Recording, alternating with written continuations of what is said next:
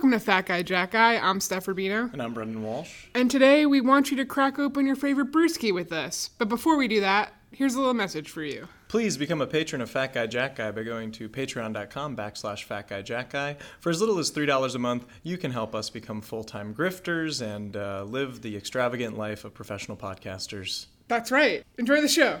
Fat Guy Jack Guy. Two wacky goofballs talking about stuff. Fat Guy Jack Guy. Two wacky goofballs talking about stuff. Two biological brothers talking about stuff. I turned 21 in December 2008. By the time I was legally allowed to consume alcohol in the United States, I had, if you can believe it, already consumed quite a few beers. No way. Yeah. Illegally? I had illegally consumed alcohol. You broke the law? In between the years of that's so 2004 wild, to 2008, man. I know. Oof. I'm a wanted man. I was a rambunctious and obnoxious college student with an unreasonably active social life. My life and the lives of all my peers were defined by the night's beverage. You can probably relate to that. Yeah, as you know, I unfortunately do. Yes. Wednesday, for instance, was a pitcher and 5 shots at the rail for $5. Mm-hmm. A drink special that most certainly could kill any normal person. Thursday... That's totally reasonable. Yeah, reasonable, and guys, pre-inflation, it was easy. Yeah, we were back living then. large back We then, really actually. did. Thursday was karaoke at the Fox and $2 beers. Friday was a 40-ounce of Old English and Four Loko pre-gaming before you went to the bars. Yes. Saturday was some sort of theme party, usually involving a keg of Natty Light and poorly assembled thrifted costumes. We Some all Sundays, lived the same lives. Yeah, we did. We all were doing the same shit. Some Sundays, we had an organically formed tradition called Seersucker Beater Beer Sunday, where my friends and I would each purchase a 6-pack of craft beer, wear seersucker shorts and sleeveless shirts, and drink the craft brews that we had purchased. This always culminated in a sloppy dance party and sometimes talking down a shirtless friend from running to his girlfriend's apartment to break up with her. We all live the same lives. I know. You guys have heard this old It's tale so before. Listen, this sounds a lot like alcohol abuse, and it was. Okay? We're just admitting it. It's what we We did. abused alcohol. It was the late aughts. The recession was, like, just peaking, okay? This was 2008, 2009. We weren't scared yet. We did not care much about this terrifying future that we were graduating into, so we decided to drink quite a bit. Something interesting happened when I turned 21, though. The possibilities for our beverages seemed to multiply. We weren't limited to the slim pickings provided by the corner stores that didn't mind our fake IDs. We no longer had to hand cash to an older friend and hope they got something good. We could walk into stores without fear and get these strange concoctions once limited to the beer fridges of our dads. In the late aughts, the oddity of non-macro beers was replaced by shelves stocked with cool-looking bottles from places that sounded really hip. Bottles had fun art and packaging, detailed the narratives of scrappy brewers who obsessed over ingredients and ancient techniques that Americans had long forgotten. When I was 16, I had my first craft beer. It was a Sam Adams Boston Lager, which, at the time, was considered a very worthy microbrew. Yeah. This was like the one that ushered in the boom that we're going to talk about today. It all. It didn't taste like the Budweisers my dad and uncles housed at the beach, or even the Guinnesses I got to pour for my dad into his special Guinness glass. In 2004, a Sam Adams was the height of craft luxury for some of us. Then, my friends snagged a couple Shipyard IPAs from classic. their parents' fridges, and we drank them by a fire in awe of the adulty taste. It was fascinatingly bitter, unapologetically alcoholic in a way that the Busch Lights we'd had previously failed to be. Like, you knew Busch Light had alcohol in it, but it wasn't really like that. You're literally comparing apples and oranges right now. But, hey, it's all beer, right? They're beer, but they're like not even the same not category. The same thing. Craft beer seemed to come out of nowhere. And by the time I was in my early 20s, I made the leap to beer obsession. Yeah. Remember, folks, we're talking about 2003 to 2013, the normalest decade that ever was talked about on any sort of podcast. And this is a time period in which craft beer became the obsession of many people like me. Yeah, and me. Most people of my demographic were doing the exact same thing. And my demographic is elder white guy millennials. And, you know, I guess I am staff. I am an elder white guy millennial. You're an elder white guy millennial, I just have too. to embrace it. Suddenly, these kids who survived on solo cups of the cheapest possible swill couldn't stomach something without intense hops or funky Belgian yeast. Sometimes, in my senior year of college, we'd bring our own 6-packs of local craft beer to keg parties. Rather than hide behind a big ol' red plastic solo cup, we'd proudly chug glass bottles of bitter beer. It was our status as mature college students. No longer would that trash that all these children were drinking suffice. Sure, yeah, we'd do a keg stand later. But look at us now, After all fancy. we're drunk, we're drinking our craft beers. Yeah, we'll do a little beer bong. That was something that we like certainly after. said to each other, like, man, I need to drink at least 6 craft beers before I can start having that disgusting keg beer. Then I can really start drinking. Even though you're already drunk from the 6-pack, because everything is like 9% alcohol. Yeah, so that's what you like drunkened yourself enough to stomach the trash. Even though we were just drinking that 2 years ago with no problem. Yes, exactly. It was fine. We were like, yeah, sure. When you're 18, it's fine. Not when you're 21. Brewery Ommegang, a now famous craft beer brand owned by Belgium's Duvel, was 20 minutes from where I went to college. By my senior year, my friends and I decided to visit Ommegang every Saturday for a pregame. We sampled the same 6 beers every week, picked our favorites, and always asked for seconds from our tour guide, a guy we called Scallycap. We didn't know his real name. Even though we were still binge drinking, it felt more sophisticated. We weren't shotgunning cans. We were sampling 2-ounce pours of Belgian Tripels and double-hopped strong ales. I decided that I loved IPAs in the fall of my senior year when a good friend had a Thursday night bartending job at the General Clinton's pub. He had access to a tap of Red Hook Longhammer IPA. Oh, yeah. That's a classic. It was absolutely the greatest thing I'd ever had. And he never charged me. So every Thursday, I'd drain a half dozen Longhammer IPAs in plastic cups, and I just couldn't believe my luck. I was the luckiest guy on earth. That's amazing. Just drinking free Longhammers. I thought this was the height of human experience. Free IPAs in just an absolute disgusting bar in upstate New York. What could be better than this? Nothing. There's still nothing better. That's the problem. That is probably true, actually. Like, if you bottled my happiness then versus, the happiest moment now, it's completely different levels of happiness. It's yes, I did get married to an amazing person, but there was... But also there was that, 6 months. I was drinking free Longhammers in the Clinton's pub. Yeah, well, it's just so good. It's fucked up, because you really get so excited about things like that when you're young, and then everything kind of gets muddied as you get older. Yeah, there's too much to pick from, and that was it. That was as good as it got. Craft beer's influence as a market force and a personal source of pleasure only grew from 2009 to 2013. This segs nicely into my own personal journey with craft beer. So after graduation, I moved to Korea, and I really missed American craft beer. That was one of the things that I thought about a lot while I lived in Korea. I complained about the lack of beer options there, and although this didn't stop me from drinking more Height and Cass lager than any human could reasonably consume, I was really excited to return to the world of intense, hoppy, bitter options when I came back home. I went to brew fests in Boston and New Haven, and I toured breweries throughout New England and New York. Until I moved to Laos in 2013, I briefly considered becoming a professional brewer until I realized that the wages and schedules didn't vibe with my I don't like working at all mentality.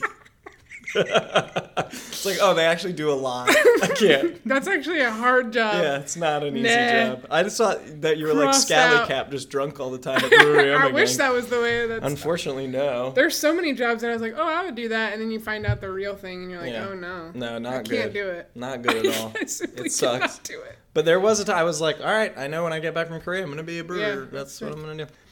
So after a year of cold, light beer lao lagers and Mien Chen, I could not stomach the IPAs of my youth.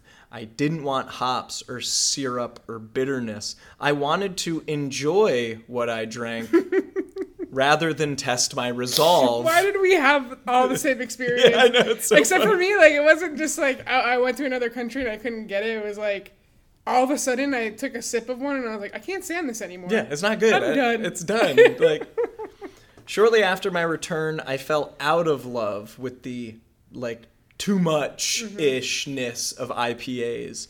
I didn't want to bomb my palate. And now, when I drink a beer, I just kind of want to enjoy it. I want a cold, refreshing treat. Like, I will still have a stout or a sour, but as much as I try to drink uniformly local beers, my beer nerd days are gone. Same. They have faded tremendously. Same. I wouldn't consider myself anymore a beer guy because I just feel so removed from the beer culture. I no longer go on Beer Advocate daily to check out like, top West Coast style IPAs. Like that's not my life anymore. But it was my life for a time, and so I feel that you and I are both qualified to discuss we definitely the can craft discuss beer this. boom of this time period and how it relates to our lives specifically, and how it's actually an interesting story about capitalism. Isn't it always? Isn't it all? But brother, before we go, what was your craft beer go-to? A couple go-to craft beers of your early 20s. Shipyard was a big one. Yep, Shipyard. Portland, Maine's own. Dogfish Head. Yeah. Big one. Anything Dogfish Head. Yeah, anything Dogfish Head. I was like in it. Dogfish Head Sequench hits. Well, their great. sour is amazing. Yeah. The Sequench. Their sour is amazing. Just great. Still, those are two big ones for me. Yeah. There wasn't like actually, as is South Florida tradition, there wasn't a huge craft beer boom down here until like 6 years after it ended everywhere It's true, else. Yeah, like South Florida's like, did you hear about this craft beer thing? Yeah. It's like just now happening. Yeah, so like for me, there wasn't a place to go necessarily. Now there are, like, we go to Invasive Species. Yeah. Shout out Invasive. And we mostly just get sours there now. Yeah, they have delicious I haven't sours. ordered really anything else off the menu. No. Except for that. Yeah. They're really talented in that arena. But yeah, that Dogfish Head and Shipyard were like my two biggest ones for sure. Yeah, I mean, those were of the time. Yeah. Like really important beers. Yeah. When I started working at Whole Foods, then I would go, then we would just like pick up random ones. Because we were at Whole Foods. Do your version of Seersucker Beater Or Beer sorry, Sunday. not when I started working at Whole Foods. I was already working there, but when I turned 21 and was able to buy there, that's when we would pick like random ones. Yeah, it was a really fun time period. Yeah. Because for people who had just turned 21, you didn't know all the styles. No, you didn't. At You this were, point in our lives, learning. we've had every style. Yeah. So you'd be like, oh, what is this? An English brown ale? Like, this Yeah. is exciting. And now it's like, all right, I know the two kinds of beer that I like. I guess three, maybe. And I don't want the other ones. I don't want the other ones. I don't want to try this I mean, I thing. guess that's what happens with growing up, though. You like get access to this secret world, and then you take advantage of it a little too much, and you get tired of it. Yeah. And you're like, ugh, never mind. Yeah, that's what we Just did. Bring me back to the regular shit. Yeah. Let's talk about this. Let's talk about craft beer. Let's talk about the craft beer boom of the era. I'm pretty excited to talk about it. Unfortunately, part 2 is called How a Good Thing Became an Increasingly Lame Thing Through the Power of Corporate Acquisitions. Yeah. There's no other way for me. It's not a catchy title. It's not going to be on a shirt. Although it could be. No. Not a great shirt, though. Actually, that'd be a sick shirt. Yeah, be an because it would interesting be shirt. so niche. Yeah, it would be like a corporate flowchart image or something. All right. The craft beer industry, at its heart, is a wonderful thing. Just because I'm no longer obsessed with craft beer doesn't mean I don't love what it originally represented and still represents in certain places. Craft beer began as a labor of love in a stale corporate marketplace. Craft brewers devoted their time, effort, and money to creating a product that they loved and that they hoped other people would love. They saw the state of American beer as pathetic and sought to replicate the pre-Prohibition American beer scene, which is something that I learned a lot about when I was becoming a craft beer head. There were like statistics that you could pull out. A commonly cited statistic that all beer nerds had to know, and probably still, is that the American beer industry consisted of over 4,000 breweries in 1873. By 1915, that number had shrunk to 1,300, but after Prohibition, there were only 100 operating breweries in the entire country. Per capita, that 4,000 figure is still staggering. It should be noted that people were massive drunks back then. Like, more than we could possibly imagine. Like, the drinking pre-Prohibition is like, you're like, okay, maybe you guys should have done Prohibition. Yeah, it was good. Everybody needed a little break. We needed a break from that. I'm not here for any carcerality, but maybe everybody just needed a break. I mean, it didn't stop people from drinking. No, they still did. It was a good cultural reset, maybe.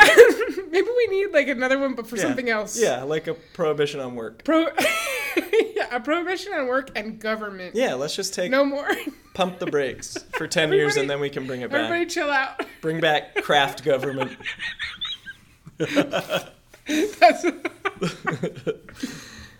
Anyway, even though people were massive drunks, the breweries served a vital purpose in creating community gathering places and serving, of course, as engines of local economies. Craft brewers of the 90s and 2000s wanted to bring back this golden age of local beer, and by 2009, which was the beginning of, our craft beer journey, there were 1,600 craft breweries operating in the U.S. Nowhere near the 1873 figure, but representative of a significant increase from the 90s. Yeah, still pretty high. By 2013, at the crest of my craft beer wave, there were nearly 3,000 craft breweries in the U.S. Whoa. Huge increase, right? Very quick, too. Yeah, because that was like, this is the boom they talked about. The explosion displayed an actual desire in the marketplace. People wanted to visit breweries as community gathering places. They wanted to drink interesting and, good beer for once. And they wanted to be proud of local products. Local breweries, they still are really important things as far as, eat and drink local mentalities. Yeah. Unless they were bought by... Well, we're going to talk Budweiser all about that, brother. Because there's one down here that was. So much to talk about. Of course, folks, capitalism does not work that way. It eats itself, to reference the Ouroboros once again. Capitalism is the Ouroboros of economic systems because it's undefeated in making all the cool stuff much less cool very quickly. Yes, it sucks. So when corporations with godlike purchasing power notice a trend, they capitalize. That's the point of capitalism. Those with capital are allowed to consolidate power. They're what they do. To do what they want. Something's not right. I think it's important for us to define craft beer a little bit before we get into this. So what is craft beer exactly? It is defined by the Brewers Association as small, meaning producing 6 million barrels of beer per year or less. Independent, meaning less than 25% owned by a larger alcohol company that isn't a craft brewery. And traditional, meaning beers are made with traditional or innovative brewing ingredients and their fermentation, as opposed to just flavored malt beverages, which is something that you can also get in a lot of places. Above all, a craft brewery is mostly defined by its independence. Okay? Oh, I got it. I hear you. However, as the number of craft breweries rose, we are up to over 9,000 now. As of 2023, so too did acquisitions of these breweries by corporate entities, including fucking hedge funds and shit, which is so lame. In the 2000s, we could realistically assume that the craft beer we loved was independently owned and operated. Realistically assume. Might not have been the case, but you could bet, all right, this is your independent local craft beer place. Now it's really hit or miss. It's just as likely that your favorite independent, in quote, beer is owned by Miller Coors or Anheuser-Busch InBev than the cool bearded guy that you met in the tasting room who's like, yeah, I'm the brewer here. That guy is, he's owned by the corporation now. That guy? And I like that guy. That guy's cool or whatever. But it's not his fault necessarily. It's not his fault. There's a really interesting timeline of craft beer acquisitions on vinepair.com, which is a company that produces content on drinking culture trends. Hey, it's That's always nice, fun to find out what's going on. That's cool that exists. Yeah. It's like the Aperol Spritz is so 2018. Now it's time for the... You guys, if you need any writers, we're here. Yeah. It's like Fine pair. ask us to drink a bunch of beers and then write about it. The Leinenkugel Brewing Company was the first of America's independent craft breweries to be acquired by a big company when Miller Brewing bought them in 1988. Wow, that's a long time ago. Yeah. I love their summer shandy. Dude, that was one of my first, 21-year-old craft beer flat purchases. Good. They had it at the corner store, and we would buy It's just, so 18 good. packs of that shit. Yeah. Red Hook Ales, the maker of my once beloved Longhammer IPA of the General Clinton pub days, right, was actually something of an Anheuser-Busch property. Whoa. Anheuser-Busch purchased a 25% stake in 1994 in Independent Ale Co., which was the group that owned them, which is really funny that Independent Ale Co. is actually part of the InBev Anheuser-Busch family.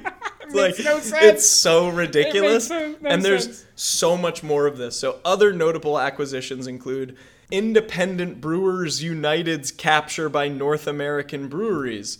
North American Breweries is a subsidiary of KPS Capital Partners, which purchased Independent Brewers United, whose assets included Magic Hat. Remember Magic Hat? Oh, man. Magic Hat number 9 was the delicious beer. And Pyramid. Wow. KPS Capital is an investment firm that buys distressed companies. So KPS Capital... So the union was distressed? So KPS Capital bought the, this independent... We're we're an independent brewers, collaboration, whatever, and it's owned by a capital firm. That is insane. Yes. Now, I did some research on KPS Capital, and apparently they have kind of a nice rep for working with unions and not using debt in their deals. Okay. So what? Okay, fine, sure, but still fucking lame, still, right? fuck you. Yeah, it's still lame. But there's many more. There's many more. I can't go through all of them. But Red Hook Ale and Widmer Brothers, both partially owned by Anheuser-Busch, created the Craft Brew Alliance in 2008. In 2010, Kona was folded into the mix. Yep. AB InBev now owns more than 30% of Craft Brew Alliance.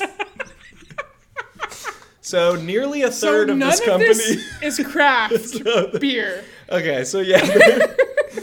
I just think it's really funny that Craft Brew Alliance is owned by... A big portion of it is owned by Anheuser-Busch InBev. Makes no sense. Goose Island, this was a big one. Yeah, that was a big one. In 2011, was purchased by AB InBev, and this made the biggest splash in the industry at the time period. The Craft Brewers Alliance, which was already partially owned by InBev, had a 42% stake in Goose Island at that time, but then there was a complete buyout, and that sort of set this tone for future purchases. So other major craft brewery acquisitions include Southern Tier. Loved that stuff, right? Yeah, that was a really fun thing for desserty beers and stuff. Elysian, Founders. Yeah, Elysian was great too. Founders, of course, maker of many beers that you've seen in the store, but the legendary Kentucky Breakfast Stout, still one of those life-changing beers for me at the time. Oscar Blues. Oh wow, Oscar was bought? Abita. When was that? Lagunitas.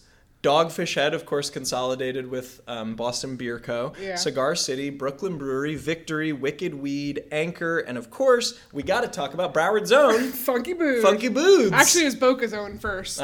It was originally in Boca. So close to Broward. So close yet so South far. Florida's own. Yeah, South Florida's own Funky Boods. The Funky Boods. If you're ever in Oakland Park, you can hop over to Funky Boods. Or go to Invasive Species instead. Yes, it's way better. It's way better. All of this is to say that many of your favorite local craft beers are owned by investment firms or the investment wings of corporate breweries and, quote, beverage alliances. Why are we so dumb? Okay, I'm not trying to say that this is bad necessarily because it isn't a uniform thing. Many acquisitions are just market shares and might not affect the brewing at all.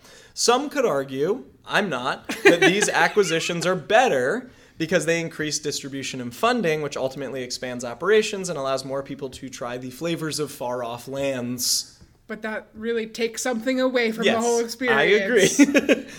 It's more of a labeling thing, right? What drew many people, including me and probably you, to craft beer in the early boom wasn't just better beer, although that was very significant. We wanted to drink something that was good, but it was also this promise of drinking local and supporting homegrown industry. Yeah. Even if it wasn't your local beer. But you knew it was coming from a small place. Yeah, you're like, oh, this is from like North Carolina's like little brewery there. That's fun. It was just like this grassroots effort that you could like kind of feel better about drinking local, even though that's... Well, when we got High Life, then it was like the game changed. Yeah. Because we're like, oh, this is actually like, we're supporting Florida people. Yeah, of course. Yeah, then you start drinking that. I mean, Funky Buddha, Floridian. Yeah. You know, that was... still is a big thing. Yeah. Like, if I owned a brewery and some bigwigs bought me out, I'm sure that I'd be stoked. Listen, I'm ready to sell out, folks. We're both ready to sell out so hard. If you want to buy Fat Guy Jack Guy LLC for like $2 million, take it. Please. We're so tired. Yeah. I would never blame the little guy for cashing in their chips and getting out of the game. However, can anything ever be local again? Mm-hmm. Is that even possible? It's no surprise that local breweries and their investors don't advertise acquisitions because they kill the vibe. Right, it does. That's a real... I don't want to go there anymore. Yes. I haven't been to Funky Buddha in like 9 years. It's so funny you mentioned that, because in my notes I say, when you know that Funky Buddha is less funky and more of an investment opportunity that strengthens the portfolio of some fund, it kind of hurts the flavor of the beer. Yeah, I don't want to go there anymore. You aren't sticking up for the little guy anymore. You're not choosing the artisan over the corporate investor. And that kind of blows if you're a person that liked the idea of craft beer just as much as the beer itself. Like the mission of and not in local. a snobby way either. Just in a way of like, these are people who are dedicated to their fucking craft. And that's like such a cool thing. Yeah. We should be celebrating that in our society instead of trying to crush it every single second. I totally agree. It has nothing to do with snobbishness. No. Obviously, we avoid that at all costs. We unfortunately have a lot of like scumbag tendencies. We have a lot of scumbag tendencies. And that is not something we can ignore. No. But that's also strengthening our argument here that like this isn't because I wanted to be like Mr. Fancy Pants. Yeah. Especially not now. Like I'm way beyond that. No, maybe as a 21-year-old is like probably a dick. But like now it's just... Can't anything just be the local thing? Can't we just enjoy it being small and profitable and fun and like that's it? Yeah. It blows because it takes the wind out of the sails of what craft beer is supposed to be. This doesn't mean that every craft beer is a corporate acquisition. No, there's still many that are not. But I think it's really interesting that Funky Buddha, for instance, my parents visited a few weeks ago, and we went to Funky Buddha because we were in the neighborhood, and my dad was like, I was trying to find like the news about the corporate acquisition online, and you cannot find anything about it. Wow. Like it is. I feel like it's like scrubbed because I feel like that was a big deal. It was like a big deal. Like we knew about it, and it was sort of a thing, like whispery sort of thing, because it happened since I've lived here. Yeah. But they don't want to talk about it because you do want this to be your local beer. You want it to be your local place. Well, I do remember them being whispery about it. Mm-hmm. But then there was that giant billboard that was on 95 for a while that was like, Funky Buddha now available nationally. Oh, yeah, but they don't want you to know why. I'm like, I was supposed to guess that this little brewery was like just doing this by themselves. Like, no, I knew immediately. I was like, oh, okay, that confirms it. Yeah. You guys did sell. Yeah. Okay. Yeah. Which, like, all right, man, whatever, dude. Yeah, do what you gotta do. Mad at you. It just kind of sucks.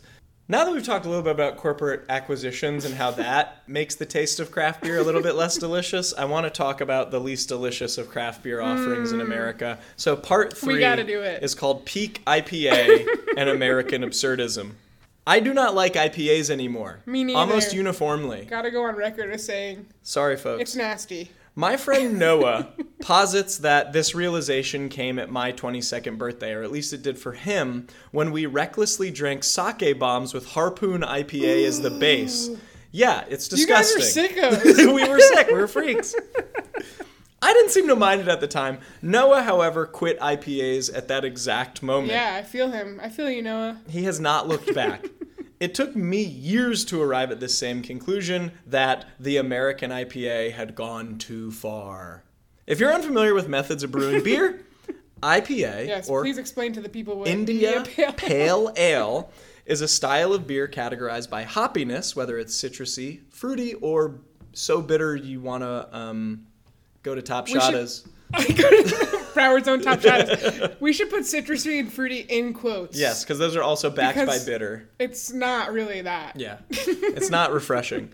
Hops are the flowers of the hop plant that are used to add bitterness and flavor and to stabilize beer. The story of IPA is that British brewers in the late 18th century, notably George Hodgson's Bow Brewery of Middlesex, Essex, made pale ales which were intended to be cellared for 2 years after brewing. These beers were exported to India by the British East India Company, and the voyage overseas made the beer taste better.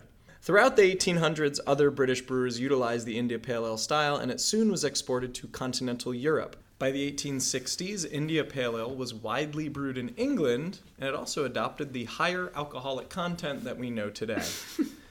The IPA, however, did not make waves in the U.S. until the craft beer boom of the past, 25, 30 years or so. Ballantine IPA, founded in New Jersey, began producing the first widely popular American IPA in 1890. Wow. Isn't that wild? I forgot that they even existed. Yeah, I know, but they're still around. I used think to drink they some are of still those. around, yeah.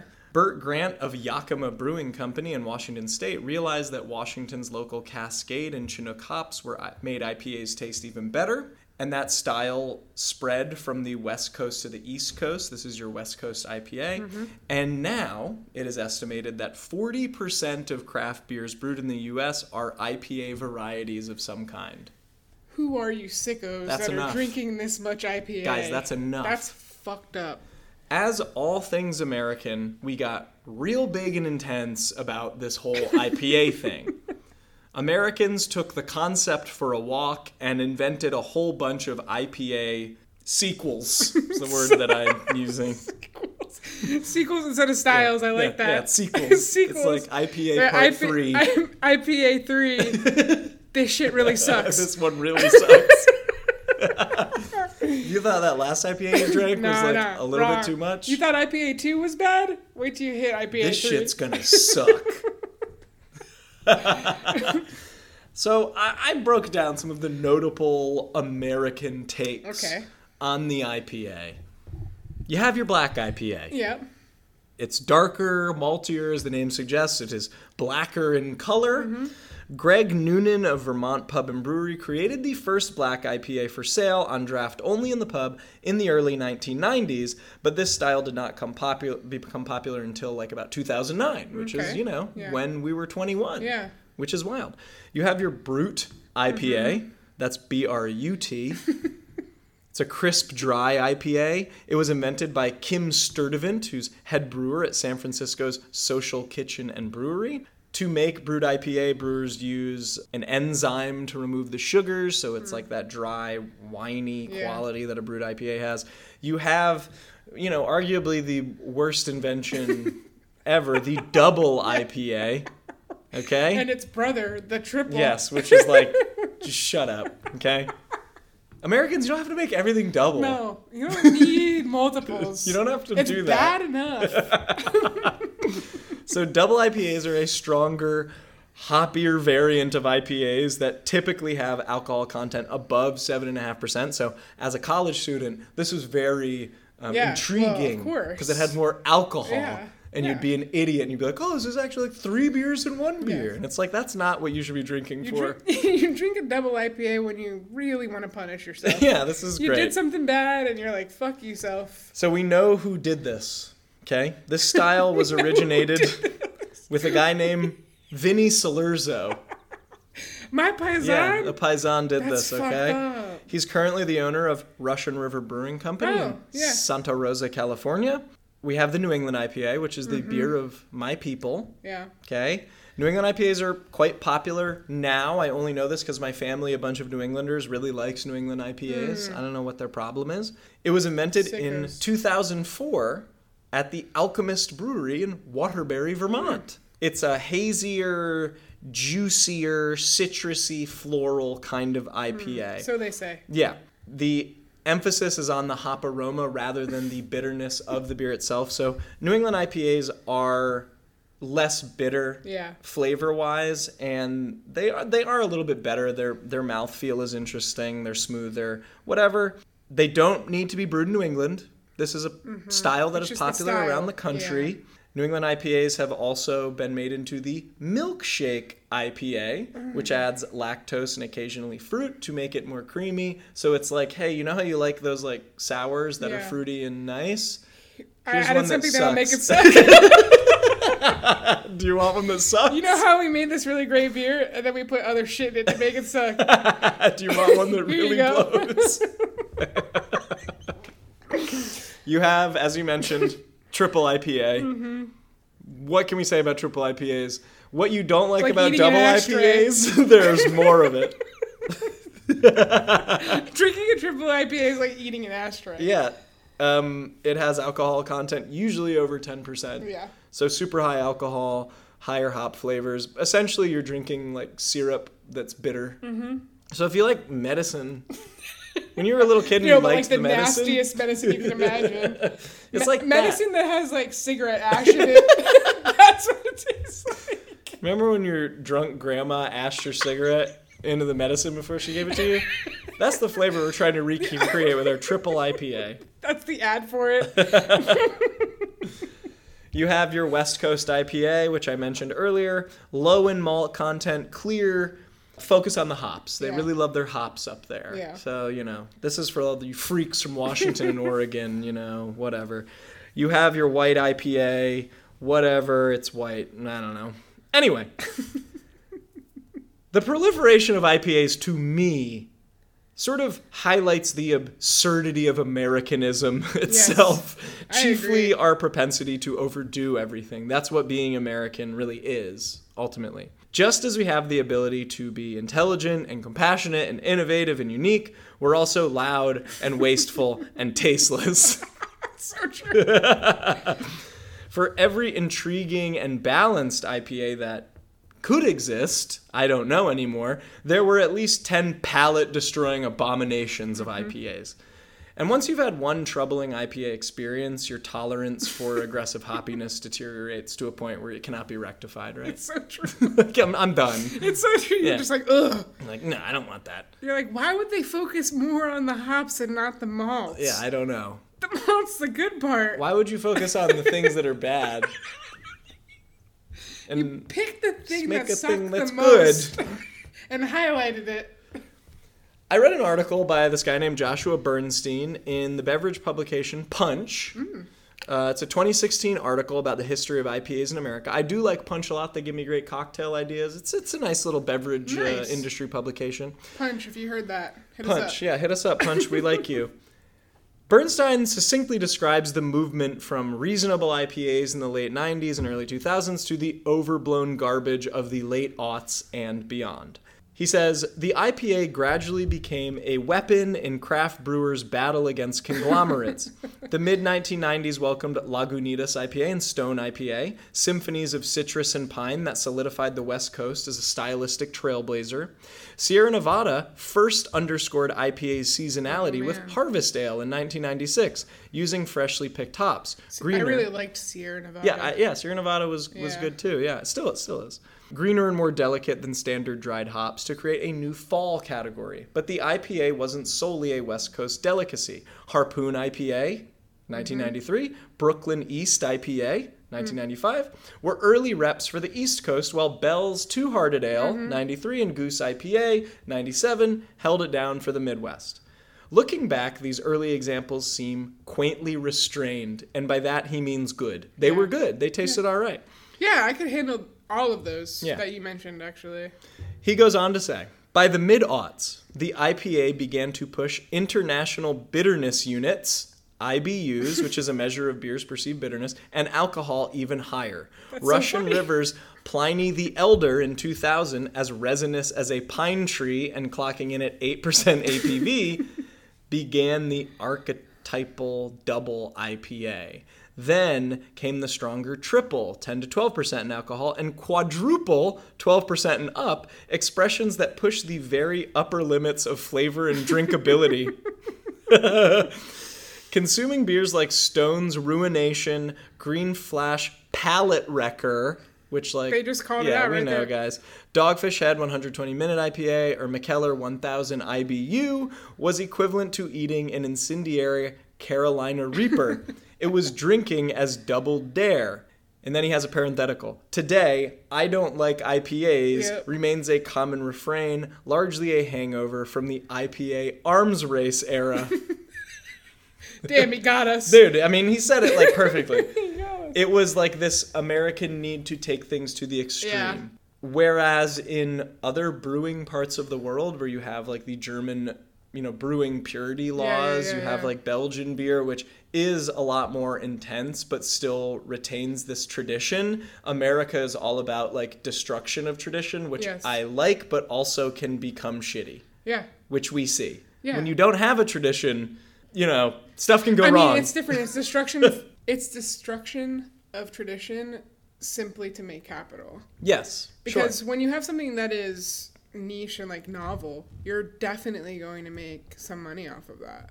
Even if people hate it. Yeah. There are still going to be people who buy that palate wrecker shit and drink it with their friends. Yes. As a joke. Yeah. And I think we can extend this even further to, listen, not everything is about this, but it kind of all is. In places like Belgium and Germany, for instance, where you have these traditions, you also have like pretty significant social welfare. Yes. So people don't feel the need to like expand and expand and expand. You can be like, we make this really nice lager and we're only going to make this lager. We don't need to worry about expansion so that one day we can be acquired by a conglomerate. Yeah. And some of their beers are significantly lower in alcohol. Yeah. I mean... So it allows you to actually like sit and buy a few. Yeah. Without having to call the Uber to go home. Because you drank too many palate wreckers. Nice, We're drinking palate wreckers. It's just nice. It's just nice to have that. I have a little anecdote here. So, in college, I lived in a 2-story apartment with 5 other dudes, including my friends Craig, and as I mentioned already, crazy in there. Noah. Yeah, probably not good. I don't know. I think I lost my sense of smell from all the drinking. So... Craig and Noah were this oddly paired but wonderful duo. They were opposites in every single way. Noah at some point bought a dog named Apollo, who was a rambunctious golden doodle, and he bothered Craig all the time. At least daily, Apollo would be doing something, and then Craig would just look at Apollo and yell, "Stop doing shit!"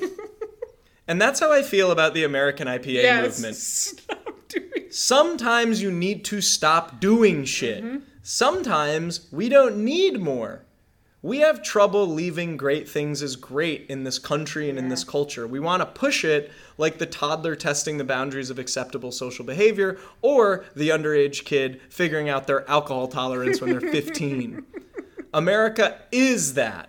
Where Belgian and German brewers have brewing guidelines that force restraint, Americans subscribe to no such concept, which, as I said before, I love it and I hate it. Of course, we should push boundaries, especially in things that we don't want to push boundaries in, like politics and like what we accept socially. Social security and welfare. Yeah, we should probably push boundaries in those things. Mm-hmm. But we should also recognize, especially when it comes to food and beverage and things that can be inherently good without pushing it. Some things are just as good as they can be. Yeah.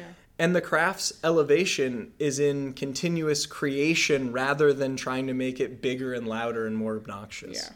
So, yes. Yeah. You said it. Right? You said it perfectly. I don't know if I need to say any more, man. Just stop doing shit. Just stop doing shit. If you made a really nice, delicious ale, keep it there. Yeah. You don't have to add more hops. No, you don't. Keep it there. You can make another beer, I guess. Yeah, do another one. That's good. Yeah, that's good, though. Don't do another IPA. Don't do any IPAs. There's nothing worse than walking into, like, a cool, fun brewery and you're like, and then they have, like, 17 IPAs. I'm not going to name it by name, but there is a brewery in South Florida that is like that. Just all IPAs. It's just, like, all IPAs and 2 lagers. Yeah. And it's like, I'm never going to drink there. Yeah, because you don't want to IPA it. And I don't want to pay $8 for a lager either. Yeah, that's fair. You know? That's fair. I can just go to the ones that I actually like. You got to look out for you, brother. I got to look out for me, brother. You can't be going to this IPA place just because you feel sorry for it. I can't just go to this IPA place. Okay, folks. No. Yeah. I mean, it's fine if people like IPAs. I'm not saying you're wrong for that. Clearly, it's a taste thing, but a it's lot of just people do based on the market share. 40% is more than any other style. Yeah. So, but I do wonder. People like them. I guess since I don't know if we were really enjoying them back then. IPAs. Yeah. I mean, so I wonder how people are actually enjoying them now, or if they just drink them for. I think I know some people who drink them for the higher alcohol content, which I respect. I guess I respect it, but also we're adults now. Yeah, and also you could buy more. Yeah, you could buy more of the good one. If you just want to get drunk, just drink buy alcohol. More of the good one. Sometimes I don't know. Sometimes I don't know. Could be a problem. But no, I think that's probably a motivator. I think also, some people do have palates that can handle more bitter things. Sure, and mine did at a point. Yeah, our mine taste did buds at a point. change.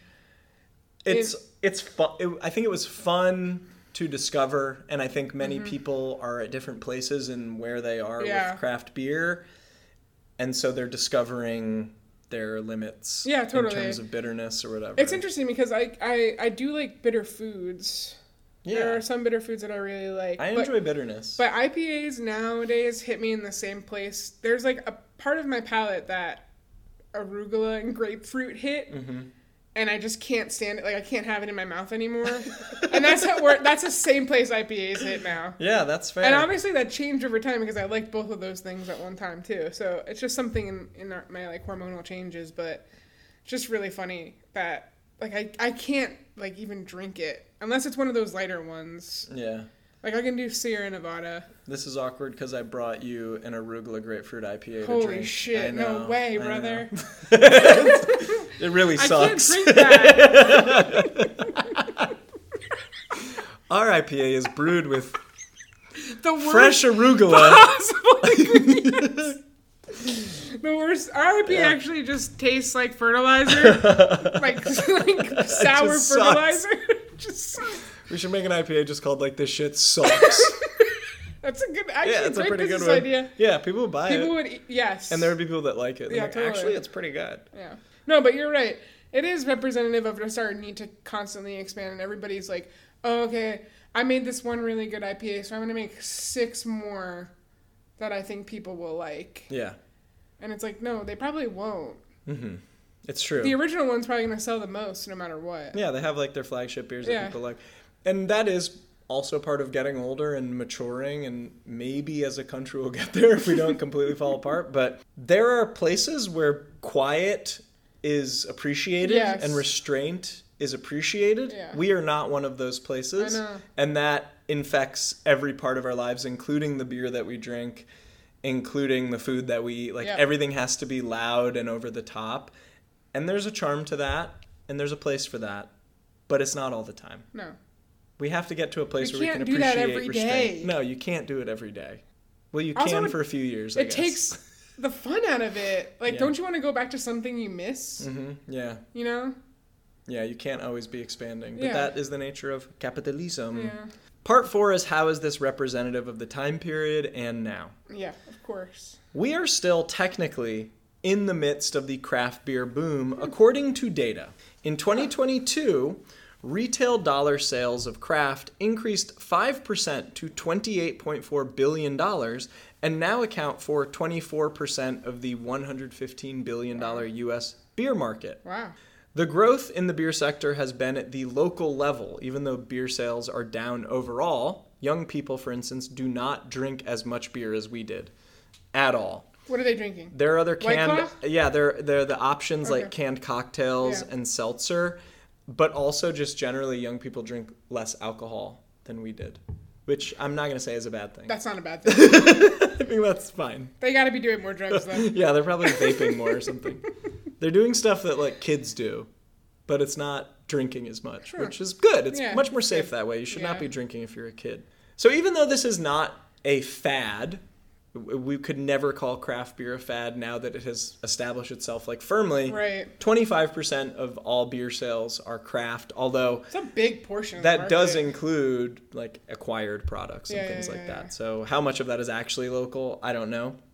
We cannot view this as like the same every other fad, like this shiny new thing and then it disappeared. It's still here. It became mainstream in the late aughts. And I think that this is ultimately a good thing, although there's a lot of lameness that comes with it. As I mentioned before, corporate acquisitions now define the craft beer industry in the same way that other industries are also defined by corporate acquisition. Tech startups now are never created with the intention of making a dope company. They're built so that a big company will buy them and then figure it out later. And I wonder if that's the future of craft beer. As capitalism consolidates further, will it devour the goodness of like every local craft brewery? Will everything just be another corporate acquisition like tech companies? Like, what does a tech company make? Doesn't matter. Google's going to buy them. Yeah, it's true. God, I hope not, though. I hope not. I mean, I think that there's something... Now, I don't want anybody coming for me because I'm talking about like technology, but I do think there's something different about working with technology and like working with actual things. Yes, agreed. Totally. Do you know what I'm saying? Totally. Like when you're working with actual ingredients, you're working with actual materials, there's something different there. I'm not saying that the amount of love in the product that you create is different, but the intention is a lot different. Yeah. And so I think there's still going to be those guys that are hanging on. Yeah. And guys gender neutral, by the way. Yeah, There's women too. Yeah, a lot of great female craft brewers. And like sure. Trans and non-binary people. Sure. You know, I think that there's going to be a lot of people that are like hanging on to the idea of like being this artisan. Yeah. Like we haven't completely lost that in our culture. No, it's still very important. It's just so hard to do it. Yes, it's incredibly hard and you have to have capital and that's where everything gets tied up into that. Yeah. Starting a craft brewery is an incredibly capital-intensive process. The artisans are going to be limited in like who they are, identity-wise, for sure. Yeah. But I think there's still going to be people who are willing to like take the risk and just keep doing the little guy thing, you know? Yeah, I think that the bigger issue is that American capital takes the cool things that artists do and makes them lame merely by acquisition. Yeah. Even if the product doesn't change at all, which like I could argue that, for instance, Funky Buddha, which we meant like the product does seem different. Is that just mental? Different. No, it's a lot different. The quality is way different. Yeah, it doesn't seem the same. No, it's not. And that probably is like, oh, we got these ingredients from this place instead of from this place, and it affects the quality, and it also you're producing so much that you have to like. Yeah, the quality control is different. Yeah. It's a corporate quality control, which ultimately means that, you know, you're producing for the masses as opposed to producing for Oakland Park. And when, you know, whatever, Broward. Yeah. Over the past several years, there's been an interesting trend that I've noticed, and I looked up. This is happening. It's real. It's not in my brain. Yeah. Of macro lager appreciation. Oh, yeah. Right? That's not... Yeah, this is real. This is bad. I see it for us. Yeah. I mean, true. It's true. There's articles about like sommeliers and famous chefs discussing why macro beer is actually really good. You can think of the eminently consumable Miller High Life, Tecate, Narragansett's my favorite. Yeah, you know. I like Narragansett too. And Genesee Cream Ale. But you can't really get it, so I do Miller High Life. Yeah, it's hard to get a Gansett around here. And I think this is in part the obvious backlash to the craft beer movement. People with refined palates probably just want simple refreshment from a beer rather than this battle for flavor that comes with like some of these really aggressive beer tasting experiences. For every cultural moment and its accompanying market saturation, there is a movement against it. I'm not saying that I'm like on the side of macro appreciation against craft beer, but I understand why it exists. Yeah. And I certainly have enjoyed some of these like corporate beers a lot more as I've gotten older, just because you gotta do what you like at some point. Also, what are you gonna do? Bring a fucking Dogfish Head 120-minute IPA to the beach? Yeah, it's ridiculous. I'm never gonna do that. Yeah. I mean, it's wild, and there are budget concerns, and there has to be a middle ground. We're Yeah, like, there okay, definitely does. I'm going to enjoy a Tecate because it's a nice, light, refreshing delicious. treat, and I can put a little lime wedge in it, and I'm in South Florida and it's hot. Yeah. Okay? Yeah. I don't have to have an IPA today. And listen, you're picking Tecate over Corona. Yeah. So, yeah. Probably not much of a difference, but kind of. But I'm feels choosing that way. Yeah, I know. In my brain it does. Yeah. For me it does. Every time I pick a Tecate instead of Corona, the little guy. Oh, yeah. I'm choosing the little. They're probably owned by the same company. Yeah. Yeah. Like, oh, this is a littler guy. And I know that there are probably beer people listening who have a lot to say about what I've said. Probably. And I think that's totally fine. I am in no way saying that craft beer is bad. I am just merely speaking from personal experience about my relationship to craft beer and the ways in which, like many things, it, with market saturation, becomes a lot less desirable. Absolutely. I don't know if that's like a hipster tendency, like a need to rebel, or if it's just because your palate changes and your needs change and your desires change. And in fact, everybody's has. I think, again, as you're pointing out, you've pointed out several times, you get older and you're like, I am not going to be apologetic about the shit I like anymore. Yeah, you can't. And that's just kind of what it is. And a lot of times the shit you like is not the weird shit. No. No offense to anybody. We all have like our weird tendencies. But a lot of times the shit you really, really like, it's not the weird shit. Yeah. And like, that's okay. Yeah, it's okay. Yeah. Sometimes things are made in a way that is good. I don't know what else to say. Like, you like McDonald's French fries. Like, don't pretend that you don't. They taste good. Yeah, everybody likes them. Like, everybody likes them. There's a reason they were engineered to taste good. Yeah, exactly. A Krispy Kreme donut. Everybody likes Krispy Kreme donut. They literally use nanotechnology to make them. When I have a Krispy Kreme donut, the only thing I can think is, like, you stupid engineers. I do, too. You got me again! No, I actually do think that. Because I'm like, fuck you. It pisses me off. It really pisses me off. This tastes so goddamn good. It sucks. Fuck you. But but it's true. Yeah, so this like time period when craft beer became really big in our lives and actually in the country's lives, like there is that convergence where the big part of the craft beer boom occurred when we were coming into legal drinking age. Mm-hmm. And so it affected our relationship with beer, what I think beer is. Yeah. And I would not even consider drinking a Bud Light in a situation. Not because I think I'm better than a Bud Light, and I know there's like a whole other thing with Bud Light happening now, but like, which is like, I don't fucking care. It's ridiculous. Bud Light Lime fucks. I don't care what anybody says. Bud Light Lime is good. Yeah. It's just like at a bar, I will probably look for the good local option. Yeah, same. And I credit craft beer with making that even a thing in my brain. Yeah, totally. And that's exciting and cool, and we should always consider what local options there are. It's not like a radical thing to say that the stuff that is closer to where it's made is probably going to be better. I totally agree with that because I do the same thing. Yeah, why not? If they got Cigar City on the menu or something, I might get it. Yeah, give me a taste of the local flavor. Yeah. If I'm in whatever Tennessee, I'm gonna be like, what are you guys brewing around here? Absolutely. And I just one thing I do want to point out too, because we're talking about like hipster tendencies as well, is like the craft beer boom coincided with something we've also already partially talked about on this podcast, which is the rise of the hipster. Yes, sure. And it becoming, and then it subsequently becoming a mainstream situation as well. So they kind of have followed the same trajectory together. Yeah. In a weird way, and part of being a hipster was also like being interested in craft beer. Mm-hmm.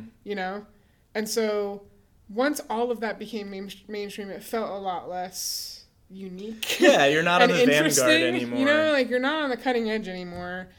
And also like that's okay. Mm-hmm. I just want to put it out, like you do not need to be in the vanguard or like on the cutting edge. Yeah, and that's another part of hipsterism too, is then there was the macro appreciation of hipsterism. Yeah, totally. Where you had your Pabst and Narragansetts. Yeah, exactly. Sure. And I just think like also, when we are on the cutting edge, we're also giving something up, which is like money and time. Yeah. That we have, like money specifically. Oftentimes, to be on the cutting edge, you have to spend a lot of fucking money. Yeah. And like, nobody has to do that. You can just be a person. Yeah. You're allowed to be a person. You just be a person and spend less money. It's good. Anyway, that's it. That's my craft beer thing. That's great, brother. I mean, I learned some things I did not know, actually. Yeah, there's so much to talk about, but this is it. This is an hour. This is our primer. This is it, guys. Yeah, and I think that's great. Now go out there and do something. Go out there and, have a brew. Yeah, Or don't. Have a seltzer. Yeah. Or a Diet Coke. Nice. Or a Coke Zero. Coke Zero. How about a nice cup of coffee? A cup of coffee? All of these what things are other great beverages? options. Just naming beverages. Still water. How about a nice cold glass of water? That's good. Really is good. Thank you guys for listening. All right.